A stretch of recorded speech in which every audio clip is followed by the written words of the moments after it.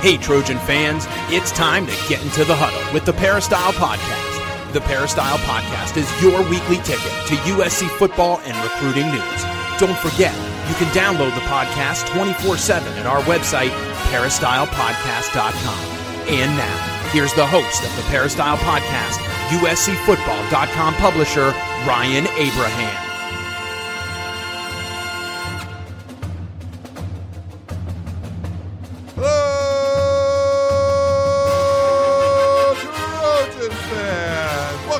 Podcast on a Wednesday. Today, I got a special guest, Keely Eure. I've had her on a lot. She's sitting right next to me in the podcast studio. So exciting. It's been over a year since we've done this. I know. This is a different way of recording. We're not recording over Skype. We're in person. We're going to be talking some USC football. Spring ball started. Da-da-da. The basketball season ended. Keely was doing a lot with the basketball team. We can talk about that a little bit. Sure. But we got to talk spring football. Of course. We got to get back out there. But hopefully you guys are going to enjoy the show. Very excited to be alongside Keely Eure. Again, follow her on Twitter at Keely is my name. If you have any questions or comments for the show, we got some questions to get to. You can email us podcast at uscfootball.com, or you can go to, or if you want to leave a voicemail. Yeah. Well, you can go to our website, uscfootball.com. I was going to say that. True. Peristylepodcast.com. You can check that out too. But if you want to leave us a voicemail or send us a text, 424-254-9141 is the number. But the main thing, you got an iPhone, you got an iPad, Apple Podcast, follow. It's not subscribe anymore, Keely. Yes. It's follow. Because apparently people thought that subscribing you had to pay to listen to the podcast. Right. Which is marketing error. Not true. So now follow us on Apple Podcasts or Google Podcasts, any of the podcasting apps. Spotify. Yeah. But at least on Apple Podcasts, that's what they want you to say is follow instead of subscribe. But leave us a 5-star rating. That's important. It really helps grow the show. Any kind of review you have, comments, feedback, suggestions, we will definitely read it at the top of the show. And to prove to you that we will, I'm going to have Keely Eure do that exactly right now. Hello, Ryan. Usually you say hello to me. Hello. I'm sorry. Hello, I'm Keely. doing well. Very excited that spring football is back. I think you can tell that we were both very excited, ramped up for this episode. Glad to be back in the studio with you for the first time in over a year. It is nice. For a podcast. So that's fun. I don't have to wait on delay. I can see all the weird faces you're making. It's great. So we actually have 2 new reviews, and I think one of them is a bit because he got all of our names wrong. But it's a 5-star podcast or 5-star review from Step Brothers, Band of Step Brothers, who said, "Excellent podcast. All the Peristyle podcasts are entertaining and informative. Kelly, Ron, Slingshot have terrific chemistry, and newbie Craig Trevino has been a nice addition. Keep up the great work." So love that little bit right there. Then we got another one, 5-star review that said best source of USC football news. I believe it got cut off, but he said it's Steve Class of 1980. 5 stars, great content and guests, sponsored by Trader Joe's. Got to put in a plug for their Highland whiskey. Outstanding. Also, Keely is the best. Would love to introduce her to my son. So, oh, nice. Applications are open, ladies and gentlemen. No, I'm just kidding. Nice. So you've reached out to his son at this point? No, I have not. No. You have not? Okay. No.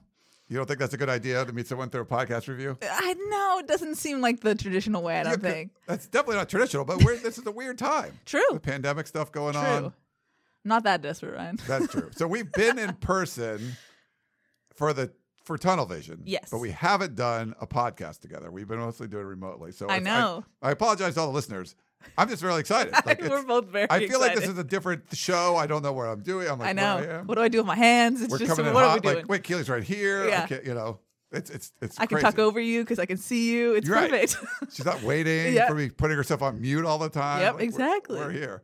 But it's great to see you again, Keely. And it's great too. to be able to talk some football. You've done an awesome job with all the basketball coverage, Thank you. unexpected basketball coverage, all the stuff that was going on in March last year. We had nothing. So Yeah. we've had so much Which to is talk fun. about. Yeah. And we kept doing our shows, but now we've had a lot to actually talk about. Before we jump into some of that stuff, I just want to thank, we mentioned it in one of the reviews there, podcast sponsor Trader Joe's. They have been awesome to us and like stepped it up during the pandemic too. I don't know if you've gone, it's a little easier at the grocery store now if you've gone lately, but Trader Joe's from the very beginning, I've always had a good experience. Sometimes you can check out a recipe on their website. Go to traderjoes.com. I'm a big poached egg guy. But there's a little, like Eggs Benedict, I like a lot. Okay. So there's potato pancakes with asparagus and poached eggs. If you go to traderjoes.com, it's on the front page. of their website. So, there's some Passover festivities going on. You got the potato pancake thing going on. So they actually have traditional Latkes potato pancake, packaged up. But the poached eggs, you got to make sure you get it right. It's got the yolk's got to be a little runny, but they got these little asparagus spears going through it. Looks really good with the yolks coming out. So, and I actually can see it. How exciting! You can see it, yeah. So go to TraderJoe's.com and check it out. It's really 10 minutes of prep and 20 minutes of cooking time. So check it out. And what was you probably don't have it up anymore. The whiskey that he Highland whiskey. Highland whiskey. I believe. I do enjoy a whiskey now. I mostly buy like Pinot Noirs from Trader Joe's. Wide selection at Trader Joe's. I get those there. So too. All right. Well, again, very excited. We're rolling. We're rolling through. There's a lot of energy today. There's a lot of energy. It's hard when you look back at last March, how different everything is. Shotgun was in Indianapolis covering the Elite Sweet 8. 16 and Elite 8.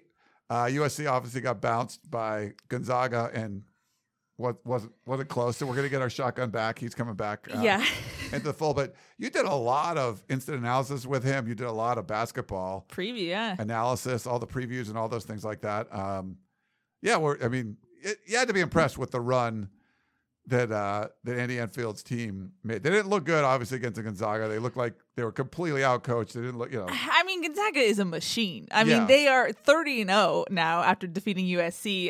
It's just, it kind of reminded me of the Cotton Bowl game where USC made a lot of mistakes in the beginning and then Urban Meyer kind of put it on cruise control afterwards for the rest of the game. That's kind of what it felt like because Gonzaga was just insane. I was talking to Shotgun before we filmed instant analysis and I was like, it was just gross how good they were. Like, it was so good it was bad, but it was pretty to see. But yeah, I mean, for USC as a whole, it kind of sucks that the season ended with Gonzaga because prior to that, they've just been on a run. They really came together at the right time. And Shotgun talked about it before the season. We were like, okay, Evan Mobley and a couple of guys, it was transfers and people we didn't really know how they're going to play together and gel. And Andy Enfield talked about it a lot, but they didn't really get to coach their team until September 1st and meet some of the transfers face to face. So he said this was the best team as far as chemistry goes, maturity that he's ever had. And so this is, in my opinion, why I hate college basketball, because I hate one and done. I hate that it's just like they got their chemistry at the right time and yet now you have to kind of rebuild again. So there's a lot of question marks going forward, but this was definitely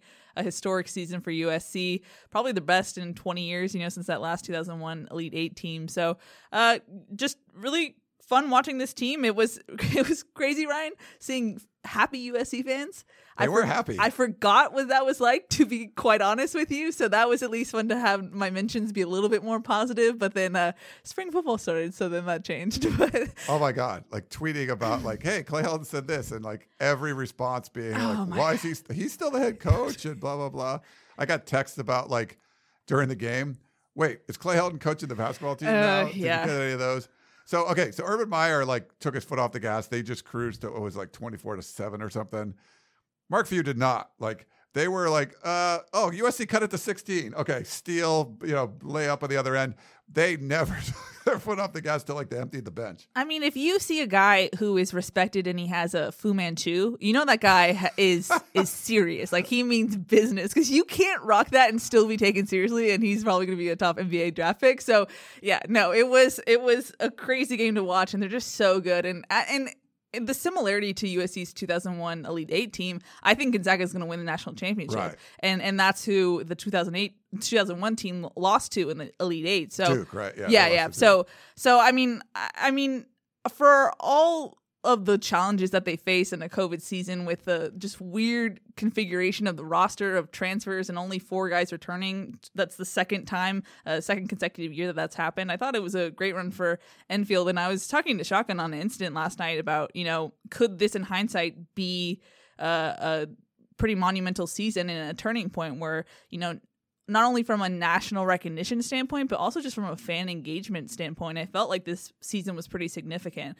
And it makes you wonder what last year would have been like if COVID hadn't happened and ruined that run too. So, I mean, I'm curious to see how they rebuild next season, but I think, it kind of just awoken a sleepy USC basketball fan base, and I think that's fun to see the fans get engaged. Obviously, sad that they couldn't be in the Galen Center and see Evan Mobley and that team in person, but still fun to watch this run as someone covering the team. So I can only imagine as a USC fan. Yeah, the fans did seem a lot more engaged. There's a lot there are a bunch of USC basketball fans. I joke that there's not people. We put up a basketball story and people are like, why are you doing that? Like, there's no point. But it's good. There's a portion of the fan base that really gets into basketball. So it was nice to give them a little bit of love. And USC got love going into this game. Like, there were national pundits that were like, USC's length, they can, like, slow them down.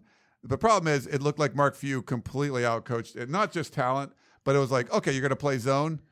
We'll shoot over you, and then we're going to run in and get the rebounds. And then USC never could get a stop because they got every second or third chance point, especially early on. I think Gonzaga's pace just threw them off from the very beginning. You could just see it from watching on the broadcast how USC looked like they were frantic trying to figure out how to keep up with that pace. And we talk about it a lot with USC's length. Teams just don't know what to do with that. And I feel like that was with Gonzaga. USC just didn't really know what to do with the speed. And they had one day to prepare for a team that was 29-0. Right. You know, and they had the first practice slot. The NCAA, they had a night game Sunday. The NCAA gave them the first practice slot on Monday. Like, oh, that sucks. You know, because the NCAA makes great decisions, but no sense there. Yeah. I mean, but you look at it's a talented team for Gonzaga, but also like, oh, how do you combat the length? Okay, well, we're going to shoot, and if we miss, we're getting a rebound, and we're going to get. So it got USC out of the zone, and they were getting smoked in man-to-man.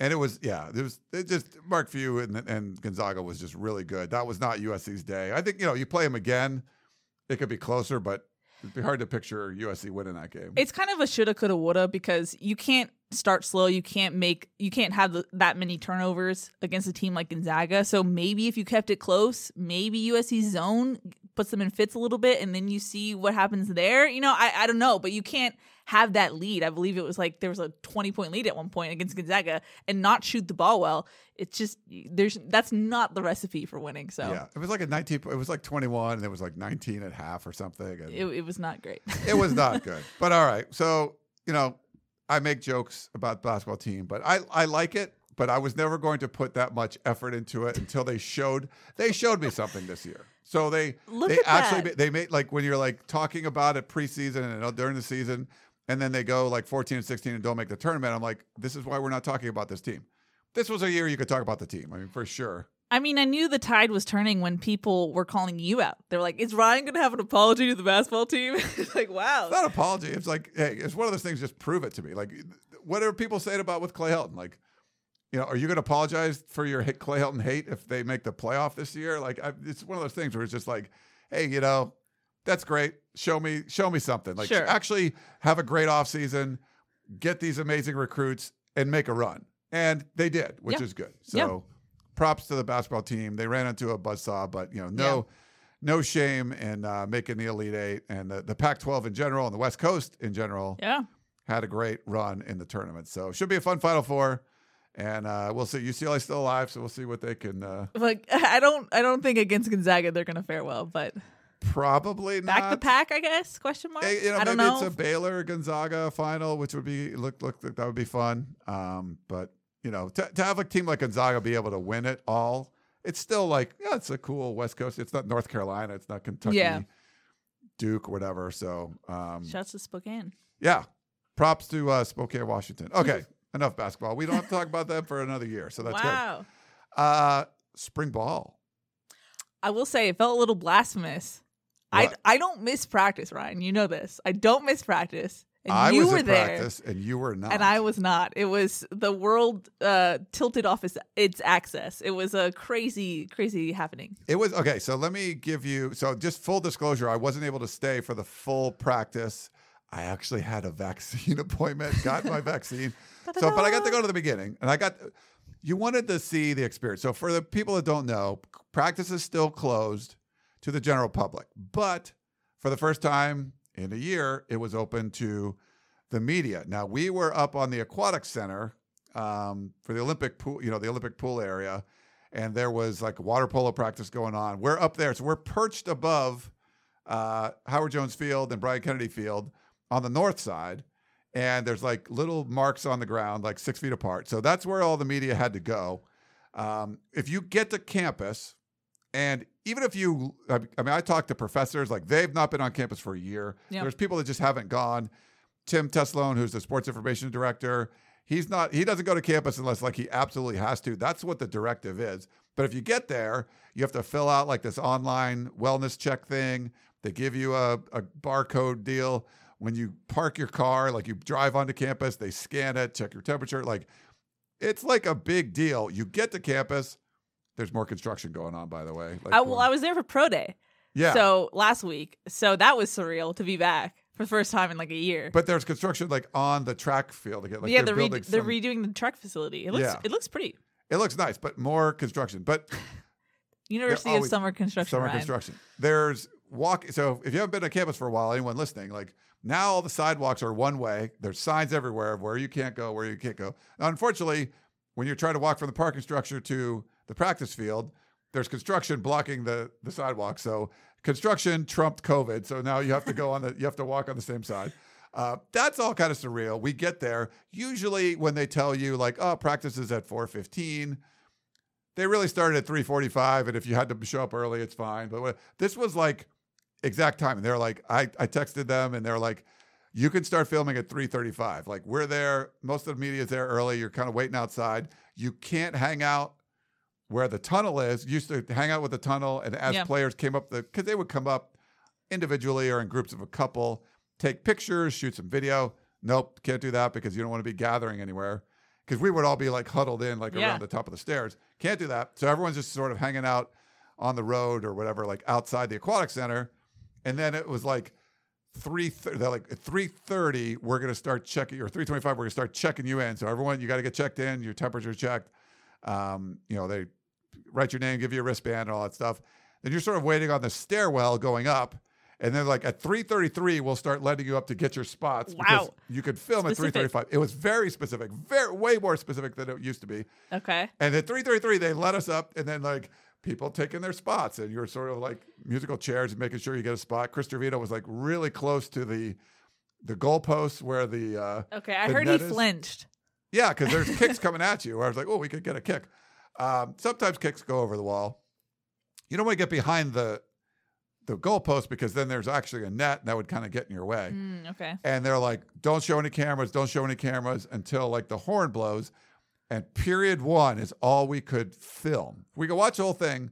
We can only film one period. How far away were they? Okay. In the past, when we could film, usually it was sort of like in front of where the media pen would be a desert. Yeah. Do people even care about this? I don't know. I don't think so, but I I'm care. going to give you guys an experience of what it was like to go to practices. You can't go yourselves, but just like what it's been for us. Usually it's a desert around us, and they would be as far away as possible. Now we are on the far north end of Howard Jones Field. On the southern end of Howard Jones Field is Brian Kennedy Field. That's where everybody was. So they were more than 100 yards away. The kickers were in front of us, and we could film for exactly one period. Now, they don't want you to film like plays and stuff like that. 11-on-11. Completely makes sense. Yeah. Literally the first period is they're stretching, they're running back and forth, they're doing that's all. The kickers are kicking. Fascinating. I don't even think they were punting. It was just mostly kicking. And so you got some shots of them. You could see a couple people on Rehab Island where they're like, riding the bike or whatever. Sure. But literally they're more than 100 yards away. I have my huge video 80s camera. style camera. 80s style camera that's not from the 80s, but big zoom. So I could there's footage up on the website of what we could do. I thought they would let us do the next couple periods where they're doing like position drills, like just running through bags, like in their individual groups. drills. Yeah. Yeah. Nothing plays. Like it's basically just, here's all the running backs going through, tapping through the bags or whatever. Nope. Everything shut down. They didn't want you even they felt like there was like, we don't want you showing your phone. So like, don't take notes on your phones. I'm like, okay, well, Oh, wow. Okay. I didn't bring my notebook. I didn't bring my binoculars. I was a total rookie move. Yeah, that's a you problem. I had to Ryan. borrow, but I usually could write notes on your phone. Couldn't do that. You never take notes, but okay. I take notes sometimes. Okay. I was ready for this one because you weren't there. I had to like step up. Props to Chris Trevino because he took copious notes. I mean, he was amazing. Like, check out his ghost notes from the practice. Chrissy T, killing it. It was crushed. So he's raised the bar for you, Keely. So I never took took notes. I mean, that tweet. He actually tweeted too. He had to do that. So Yeah, do that. it was pretty good. So yeah, and then get to watch stuff. Okay. The vantage point was okay when practice started. Just when we could film wasn't great. Makes sense. Okay. At least we can see practice. Yeah, I will we can see. not complain until a while.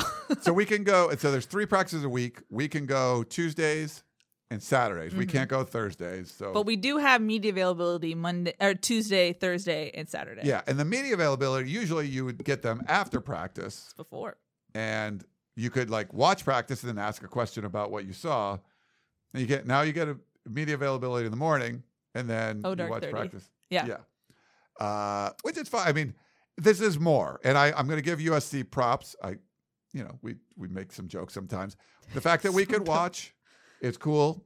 I think it wouldn't hurt them. And there's TV people there too, and they can't do anything. They film for that one period. To take a few pictures, film for the next period or two when they're doing like this position drills. There's no competitive disadvantage, I would say, for something like that. So I would like that. But in general, just being able to watch practice and not have to rely on, like, they put up a minute and 15-second video of some, I don't know if they put anything, USC put stuff up. So USC has people on the field. Yeah.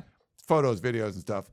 But usually it's sort of like this quick stuff, and it's not really, it's not super helpful. But it was interesting to be back. I mean, covering a couple games was interesting. You got to cover Pro Day. Yeah. To see a football practice for the first time. For me, it's been about a year and a half because I missed spring ball number 1 last year at some USC Trojan event, like with Jake Olson. And that was like literally the last day of the world. And so I haven't been to a practice since the fall of the 2019. Yeah. So it's been a while. Yeah. I mean, to your point, Ryan, I know that USC has been really strict on their COVID-19 protocols and like who's available and who can go on campus. And I know USC actually made a conscious effort to try and include us. And I think it was a little bit one of those, hey, we're doing this, and hoping that they don't get in trouble. So I think that should be noted that, this was definitely an opportunity for them to be like, hey, it's a pandemic, we can still keep you out, but they're letting us see all of practice, which is nice, at least, because I don't think programs across the country are fully doing that. But can I pick your brain a little bit, Ryan? Since I wasn't at practice. Of course. I mean, how did Keaton look? How was his throws? Okay, so I just wasn't there long enough to see, unfortunately. Okay. So we're both in the blind here. So we were watching the quarterbacks, and but really the portions I got to go see were more of just like the drill. So Graham Harrell has like a specific series of drills he has the quarterbacks go through. According to Tristan Vito, he looked pretty good out there. I mean, it seemed like he looked pretty good when you filmed him for Pro Day. There were still some questionable throws. It came out of his hand a little weird at times, but then I'm wondering if I'm just staring at it too much. But he seemed like he had a little bit more velocity, a little bit more core strength when I saw him at Pro Day. So I'm curious how that translates. And that's something we got to talk to both Graham Harrell and Keaton Slovis and actually Clay Helton in the morning for the Tuesday media availability. And Keaton Slovis talked a lot about his confidence issues. He said for the first time in his life, he felt like he lost that accuracy, that he's kind of his calling card in year 2. So he didn't really have much to really feel confident about. So he's trying to find that. And he worked with a quarterback camp or quarterback coaches. I believe it's Tom House's program in, I believe, Orange County. So he worked with them in the offseason. And the thing too about Slovis is that he's had such a unique journey. Like, if you think about it, so the first year he was here, JT Daniels was the starter. You can't be that leadership guy. You're just, hey, I'm QB2. And that's big for me coming from Arizona where my high school went. We thought QB4 and he was QB2. You're like, that's already a exactly. upgrade. And then you get thrown into the game, and then you're playing with house money your freshman year, and then suddenly the word Heisman is associated with your name, Heisman candidate. And then coming to year 2, I mean, from the sources I talked to, they maintained that it wasn't really a full injury thing. It was just in his head. He was kind of thrown into the fire year 2 when he's the starter now. So, and then spring camp, he said he wanted to really get back his arm strength and recover from that Holly Bowl injury. And then the world ends. You don't have a spring camp to really develop. And then all of a sudden, hey, Pac-12 football's back. You're playing. And so you get thrown into a season. So, I mean, this is kind of the first and maybe only spring camp that he's going to have. And so I think he's still trying to make sure he doesn't throw too much and like be on a pitch kind of a little bit. But I mean, hopefully for USC's sake, this is a time where he can really feel like he's comfortable in his skin and has time to work out any kinks that he feels like he has. I felt like from his comments, he talked about really not having that arm fatigue or not really worrying about throwing too many passes. And that was something that he was doing, and working with he's been reluctant to work with quarterback gurus in the past. Yeah. Seemed to be helped. Like, Tom House is a legend with mechanics, and, making sure that they were working with Graham Harrell, that he wasn't going to be doing anything that's going against what Graham Harrell's teaching him. And a lot of it's more about the plays for Graham Harrell and, the technique and stuff for Kedon Slovis. But, it's funny. I took a golf lesson the other day on this video, and, I do some weird stuff at the top of my swing. Like, I can hit the ball well, but sometimes you don't. There's this inconsistency thing. And really, it was like he fixed something in my takeaway where, like, my hips weren't turning. It was more of like your upper body. And, like, just fixing that one thing early in the process sort of fixed a lot of things later on. And it sounded like the same thing with Kedon Slovis, where a lot of it was your core, how you're grounded, your footwork. Yeah. And you get that base set, and the action with your arm is going to go along with it. There's some guys that are just like, I think Justin Herbert was like super arm talented if you watched him. And if things aren't copacetic, like with your bait, like there's guys that just can slug the ball. Like, you see Patrick Mahomes, it's like, it doesn't matter where he's facing and stuff. But if you're struggling with confidence and you're throwing a good ball sometimes and you're throwing a duck other times, and we saw that from Slovis last year, getting that base set, like, actually made a lot of sense to me. So I'm curious to see more of his throws this spring, what he ends up looking like. You want him to get some of that magic back from 2019. He was still effective, right? But some of that was like, Matt Fink YOLO stuff going on too, where the YOLO ball, yeah, the YOLO ball, Drake London going up and making crazy catches and all that stuff. Yeah. But I feel like just from his comments, from what Graham Harrell said, that you're going to see a more effective Kedon Slovis, and just that it was super efficient. He was like the most efficient freshman quarterback like in NCAA history or something. He can get back anywhere close to that. I think it's going to bode well for USC. Yeah, he did an article with Antonio Morales of The Athletic, and he was talking about how even before the Holiday Bowl injury, he felt like his arm was getting fatigued. And so he was just thinking, like, I'm using too much of my arm. And so I think the fact that he seems much more aware of, hey, I need to rest my arm. I need to ice my arm. I need to – and the fact that, it was so weird in season last year that everyone had a different answer for what was going on. And it feels like everyone just, like, sat down at the end of the season and was like, okay, what's happening? How do we address this? How do we fix this? Do you think that should have happened beforehand when we talked to 3 different coaches and they all had, or a player and 2 coaches, and they all had different answers? You're like, I have mentioned that before. Like, brought that up before. My favorite is the dry, wet ball in Arizona. Slick conditions. The ball was too slick. It was too dry. Because it was dry. Everything was wet. Wait, what? It was too windy. Like physics. And then you're like, football physics, Ryan. You're like, there was no wind. Okay. Yeah, I was there, and I was like, what? Yeah. So I mean, the fact that I feel like, and we've talked about this for years, but sometimes the reality piece is a little bit missing with USC or in their answers, and it felt like everyone had like kind of come to reality of like, okay, it didn't look right. Games kind of were a little haywire because we were a little stretched on offense. Let's figure out what's up with Kedon. Let's have him work with the quarterback's coach. Let's have him address his confidence issues, and let's go into this season. That's what it sounds like, and I think that's at least better to face it head on than be like, what do you mean? It looked fine, and that's what we kind of heard at times from Graham Harrell and company. So at least, they're aware and they're working on things. And like I said, I feel sympathetic for Slovis just because he's had such a unique journey. I mean, like having a pandemic season and all that stuff. So I think that now that he'll actually have time to develop and come to his own year 3. So we'll see.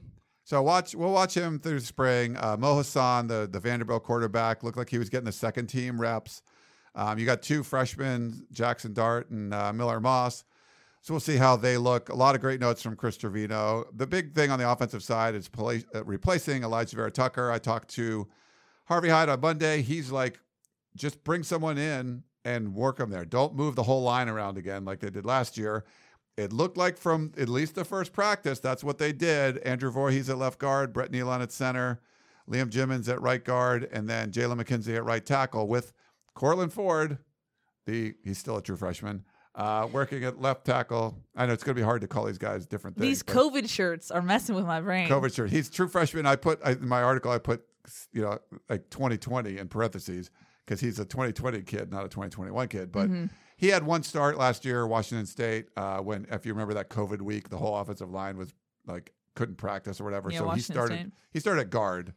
But he was getting work at left tackle. So that'll be interesting to watch. Yeah, I've heard people are high on Cortland Ford. I mean, he was a guy who in the offseason, his dad was putting out a lot of videos of him working hard in the offseason. And we heard from a couple players too, like, hey, watch out for Cortland Ford. And usually if you have that like offseason mentality and you have a little bit of your peers hyping you up a little bit, that means like you're doing something that's at least getting noticed. And so that I seem to get that vibe from Cortland Ford. And so the fact that he's getting time there at left tackle, at least with the first team, we'll see. I mean, sometimes they do things where, hey, this first day, let's see what you look like on film just with the first team, and then come back on Thursday and they're with the second team. So we'll see how it progresses over the course of spring camp, but interesting.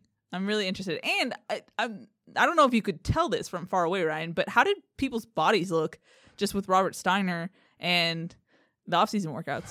I mean, it was tough because it was far away. Okay. But there was a different feel for sure, like when they were doing their warm-ups and how that all workout stuff was going. I'm not saying people didn't look bigger because there was a lot of weightlifting stuff going on in the previous, and it just seemed like there was more, I don't know, maybe some trimmer bodies out there. Okay. But a little hard because we're pretty far from the action, but just from looking at the thing. Bunch of guys are out defensively. You didn't have like Drake Jackson and stuff out there. A lot of the linebackers. I mean, Chris put the starting lineup out there on defense. It's a lot. Some guys you probably haven't heard of, like Isaac Taylor-Stewart and Jaden Williams were starting cornerbacks. You had Max Williams in there, who played well last year. Kanai Malgo was actually being the rover. Hunter Eccles and Raymond Scott linebackers. Isaiah Polamau, he was a captain. Chase Williams was a other safety. You had Tuli Tuipulotu at defensive end. Jacob Lichtenstein was actually playing inside, along with Jamar Sakona, and then. So that was kind of like the group as going out with the first team defense. I think you're going to see a lot of different looks from the defense. Chris was talking about they would move guys around. You might see, not everyone's in there yet, but I think there's going to be. He talks about multiple fronts. I think you're going to see a lot of different fronts depending on what play is called and things like that. So a lot of bodies in there and a lot of guys that can move around, a lot of different pieces. So curious to kind of see how it works out, but having a full spring practice for the defense is going to be the most important thing. Yeah, that's what I'm looking forward to, just to see what Todd Orlando can do with actual time. And I tweeted this out and got some flack for it, not personally, but just people were just fed up with Heltonisms, I guess. But it just sounded like a lot of, from Harrell and Helton, they're going to make up for the time lost last spring camp for how much they needed to develop and teach guys. I mean, Helton said that it was a blur trying to get ready for the 2020 fall camp or fall season, excuse me. And so now Todd Orlando actually gets to like slow down a little bit and be like, hey, this is what I like to do. And you don't have to learn game by game my scheme, So I'm just curious to see what it looks like, how it evolves over the spring and getting new guys involved. But I heard there's some COVID protocol things happening. That's why some guys were missing. So seeing how they come back and when they come back, I'm curious about. Interesting. Mm-hmm. Yeah. We're hoping to get that all behind us, but that's probably still going to be a thing. Yes. Yeah. Probably not offensive linemen, since there was a big group. Like I counted like 18 or 19 offensive linemen out there. Yeah. because that's the whole 2020 class that you always bag on. I bag on them. There was a lot of offensive linemen out there. So, but there was good depth. Like that's the one thing you look at the spring depth. Sometimes you'd look at spring football and be like, oh yeah, there's like hardly anyone there. For the most part, everybody's back. Like you had 7 guys go to the NFL. Then we're going to go to the NFL, but seniors are back. Like, guys are returning that didn't really need to return. Would you have a Quincy Jonty or whatever? Yeah. Like, Matt Fink left. He was one guy that. Eric Kremenhut, ? He's back, right? I believe so. I think he is. Yeah, I thought he was out there. Yeah. But for the most part, guys are back. So there's these extra seniors, like 13, 14, whatever, extra seniors. There's 14 new faces out there with 10 early enrollees and 4 transfers. Yeah. This is as deep of a spring team as I've seen in a long time. So it'll be interesting because they pushed it back. Not too many guys are out because of surgeries. It's kind of the usual crew that we know: Jude Wolfe, Solomon Tuilapupu, Jordan Isefa, and Kyle Ford, I believe, is limited. I don't know if you saw that. Yeah, he was not. He's doing some individual stuff, but okay. He's not. Yeah. But on the whole, you're not having guys who, hey, they got hurt in the bowl game and now they're recovering 3 months from surgery. Right. This is a healthier bunch, and I think that is an advantage in itself. So yeah, I mean, guys like Solomon Tuilapupu and Jordan Isefa are like, you could just pick a random day of the year. They're probably going to right. Ryan. No, sure. but they've been hurt for a while. But yes. Your point is like, yeah, you get hurt in the bowl game, and you miss the beginning of spring football. Well, spring football started a month later, so yeah, it's not like last year where we saw half of the running backs just in jerseys. It wasn't like, hey, it's Keenan Christen and then walk-ons.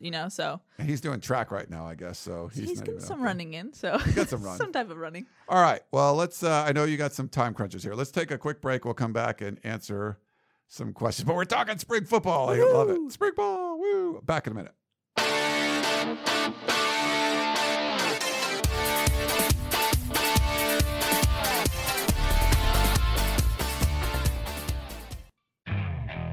Okay, picture this. It's Friday afternoon when a thought hits you. I can spend another weekend doing the same old whatever, or I can hop into my all-new Hyundai Santa Fe and hit the road.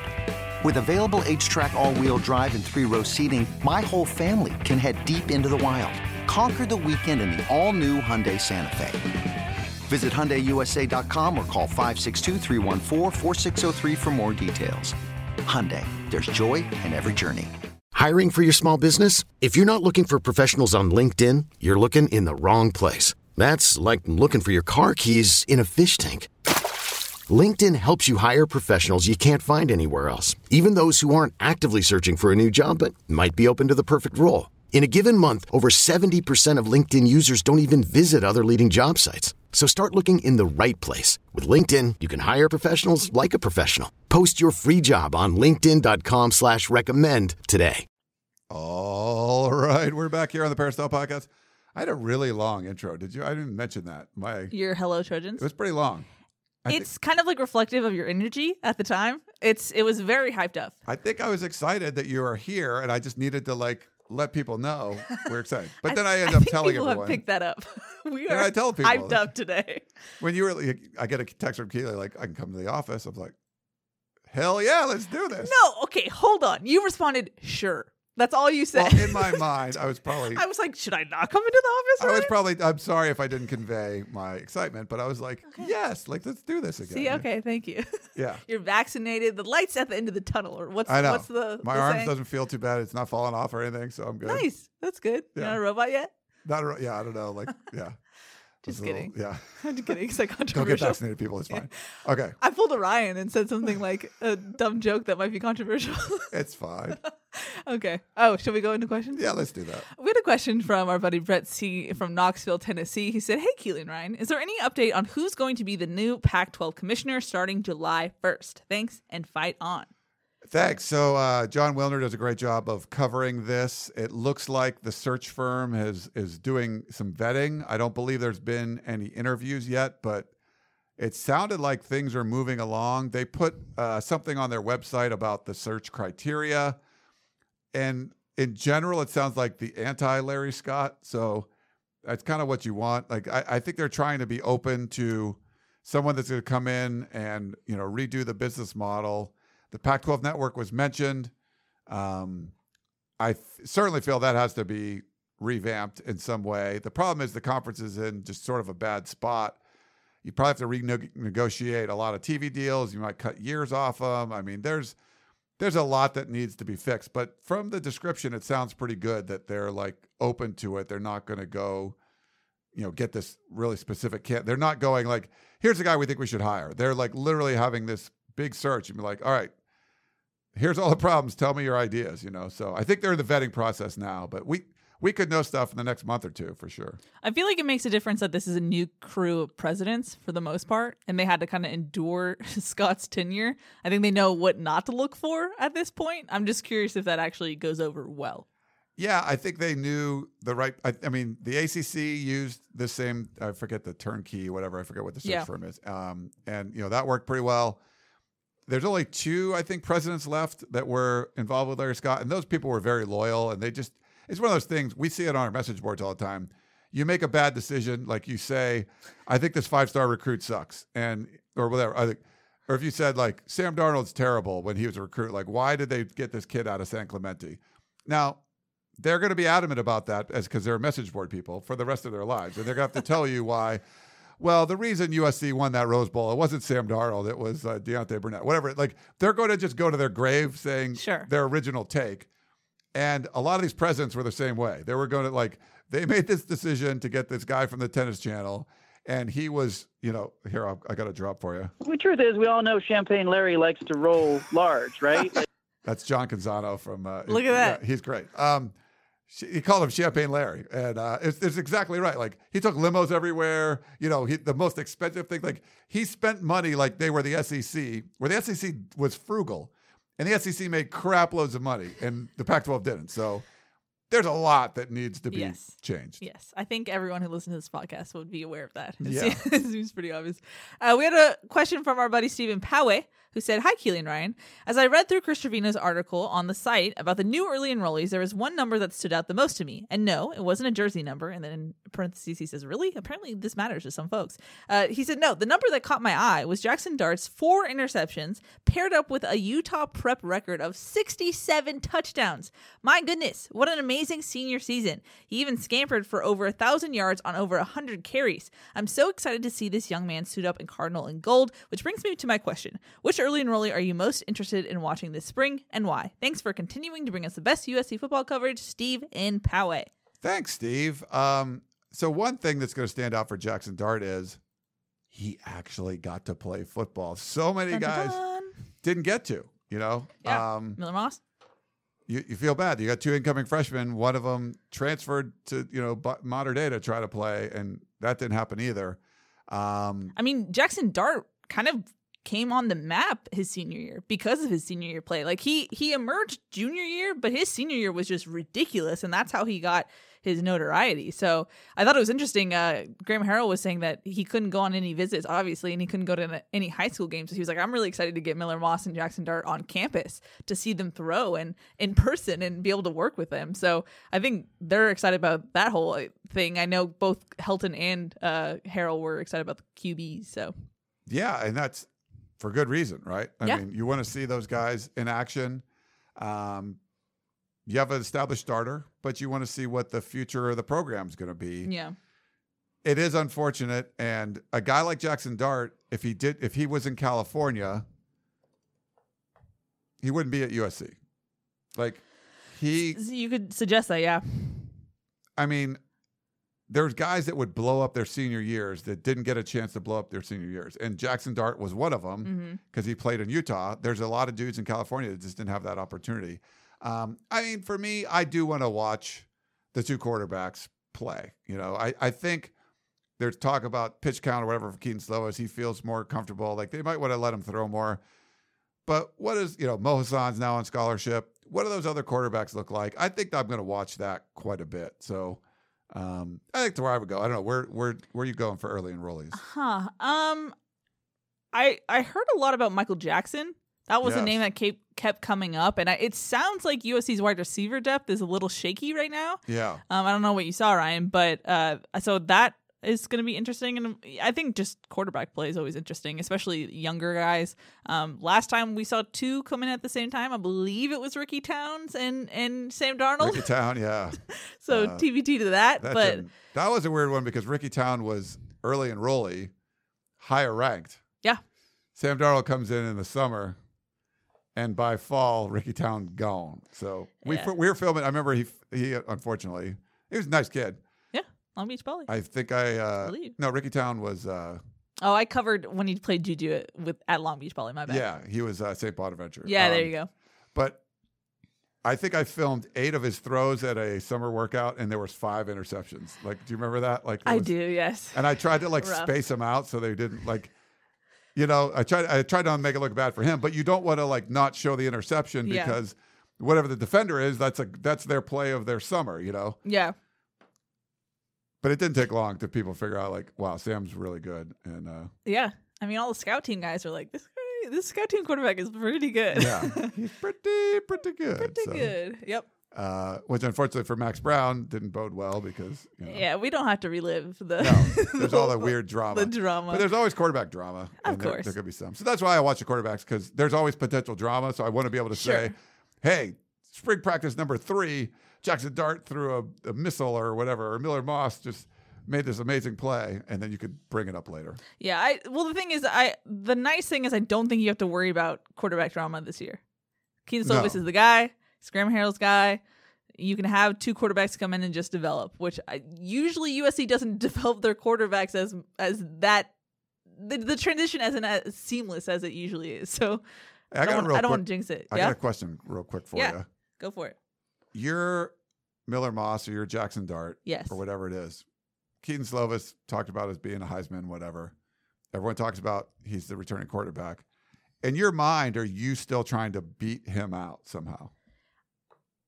I feel like the classic sports competitor line is I'm always competing. I don't care if I'm going up against a Heisman contender. I'm always going to compete. So, yes, I guess so. I mean, so they're going to be disappointed if they find out they're not the starter. If I'm them, I'm trying to be QB2 because look at what happened the last couple of years. If you're USC's second quarterback on the depth chart, you are getting playing time. So, I mean, hopefully for Keaton's sake, that's not the case. But, I mean, stranger things have happened. Very likely you're going to be in the game if you're QB2. Yeah. So I guess that's the thing where I'm going to compete to be the starter, but if not, QB2, and I'll be ready to play. And just think about it. If you're QB2, that means you're getting second team reps. You're getting more experience with guys that you potentially could lead later on down the road. You get your leadership skills kind of hammered out earlier. You're getting a leg up whether or not you think you are trying to get that QB2 spot. So yeah. I think that's important. And I just thought it was funny. Keaton Slovis referred to Dart and Moss as those kids. Keaton, you were a kid. He's like too. 19, right? Which I feel so old saying that, but yeah, no. You feel old. Yes. Jeez. I don't know what you feel like now. Ancient, maybe? Yeah, sorry. But I was like, Keaton, you're still a baby. Like, why are you calling them kids? So, but he did say he's the older guy, and he did air quotes when he said older. So I think it's a weird dynamic that way. He just called me ancient. Jeez. That's tough. I had to troll you. I'm back in the office. Yeah, I'm glad. I want you to sassy. troll me. I troll you plenty. It's true. It's true. Okay, let's get to another question. It's from Mark Child. I haven't read this out loud, and it's a paragraph, so bear with me, everybody. He says, Ryan and Keely, all of you are consistently in agreement that USC is the most talented team in the Pac-12. However, then website posts and articles say that our offensive line, 6 players of the 11 on the field, were ranked near or at the bottom of the 10% nationally in run blocking and in the middle of the pack nationally in pass protection. I suspect that if the same analysis was conducted on the defensive line, which are 4 of the 11 players on the field, the results would be the same. Talent is not an exclusive trait to the skill positions. The talent on both lines has not been in the top third of schools nationally for at least a decade, but your opinions continue to overlook this aspect of the sport. An example of this was the discussion of Alabama and USC trading coaches with your consensus opinion that USC with Saban's staff would be in the national championship discussion. Not a chance unless he brought his linemen with him. Give me a great line and an average skill, and I will beat great skill with bad line 9 out of 10. Mark Child. Hey, Mark, thanks for the okay, so you're confusing a couple of concepts. You're confusing performance with talent. USC has had those 4- and 5-star guys on both lines. If you look at USC's linemen last year, I mean, there's a ton of dudes that were, Jay Tufele was a 5-star guy, Marlon Tuipulotu, Brandon Peely. These guys are, Drake Jackson. They're guys that were ranked extremely high out of high school. They were similar to the guys that Alabama would get, but they were underperforming. So you can't look at performance and say, oh, see, there's not a very talented offensive line. There wasn't a very talented team. I mean, it wasn't the performance of the team wasn't very good. I mean, all those comeback wins. Losing to Oregon, who lost to Cal and lost to Oregon State, that's inexcusable. You had more talent than Oregon. The lines included. Oregon replaced their entire offensive line last year. Yeah. So it wasn't, Mark, about USC didn't have a talented offensive line. USC had an offensive line that performed poorly, despite having a first-round draft pick 2 years ago and last year and this year. There's talent. but they didn't perform well. So to me, Mark, it's more about coaching. Saban staff would come in. I'm not saying they're going to compete for a national championship, but they would win the Pac-12 and they would be in the discussion or whatever. So, yeah, to me, don't look at performance and say, well, they're not talented because they perform well. You could do that throughout the team, not just the lines. Development versus pure talent. And I think that's kind of the difference. Yeah. We have one final question. Okay. And it's from Bay Area Trojan, who says, Keely and Ryan, on one of your last podcasts, you discussed Matt Fink leaving the team. This is unfortunate because he's obviously our most experienced scholarship quarterback. Losing him means we will be moving forward without that insurance policy at the number 2 spot. As a fan, I felt more comfortable knowing that if Slovis went out with an injury, that we would have a veteran available to run the offense in his absence. For the sake of my question, let's assume that Mo Hassan is medically unavailable. That being said, who do you think wins the backup role behind Slovis between Moss and Dart?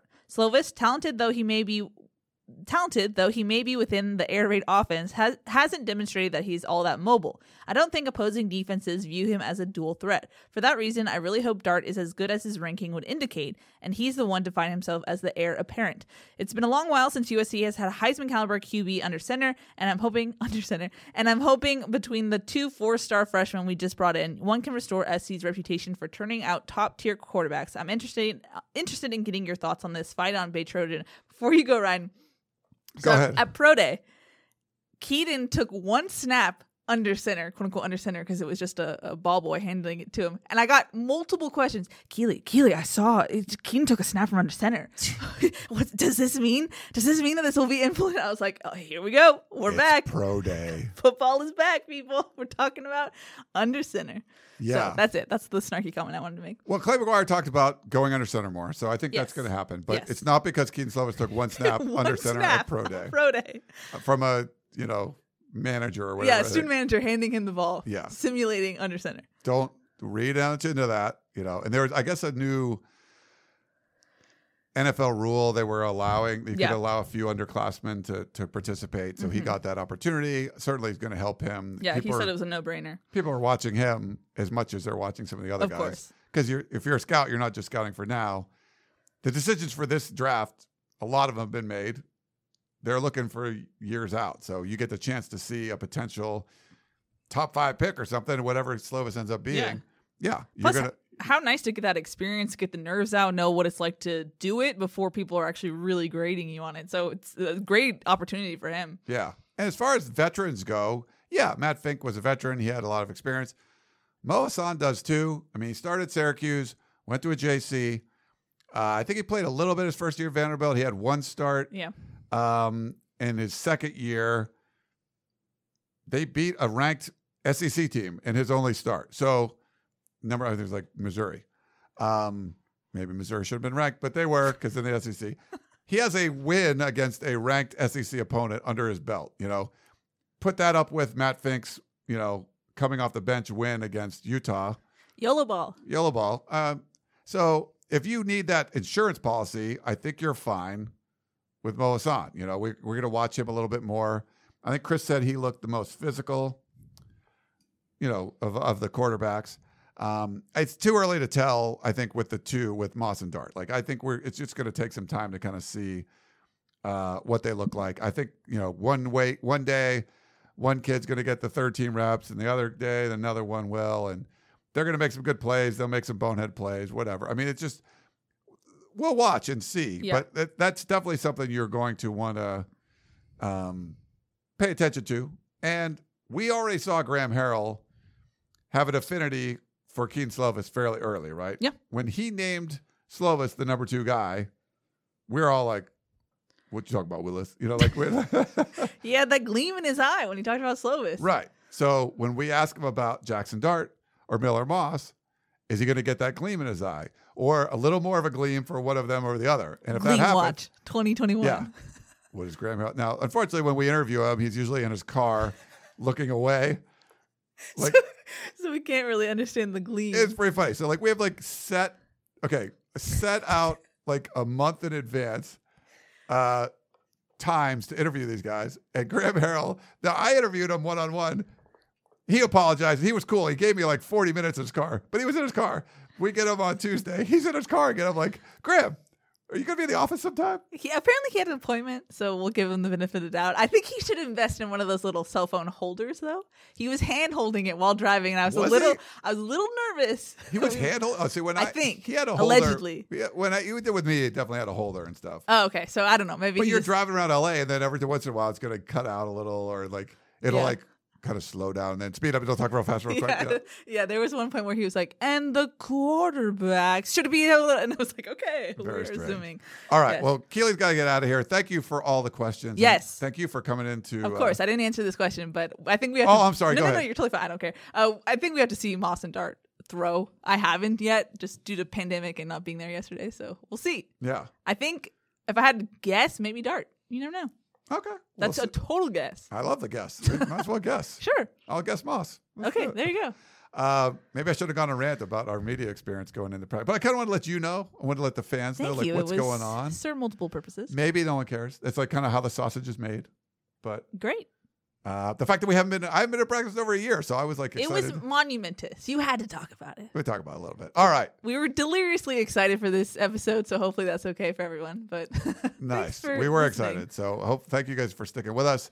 That is Keely Eure. I am Ryan Abraham. Thanks so much for tuning in to the Peristyle Podcast. Hope you enjoyed the show, and we will talk to you next time. You may have noticed that shopping at Trader Joe's is unlike shopping at other markets. People ask us all the time how we manage to have such unique, interesting, and delicious products at such great everyday prices. This is Dan Bain of Trader Joe's. The answer is simple. It's all in the way we do business. We buy directly from the manufacturer whenever possible. This helps to keep our costs low, and we pass those savings on to you. No gimmicks, just great values at honest prices. Every day at Trader Joe's. Thanks for listening. You've been listening to the Peristyle Podcast, presented by USCFootball.com. Be sure to tune in next week for the latest news on Trojan football and recruiting. Don't forget, you can automatically download the podcast directly to your smartphone or tablet for free. Just click the iTunes link on PeristylePodcast.com or search for Peristyle Podcast at the iTunes Music Store.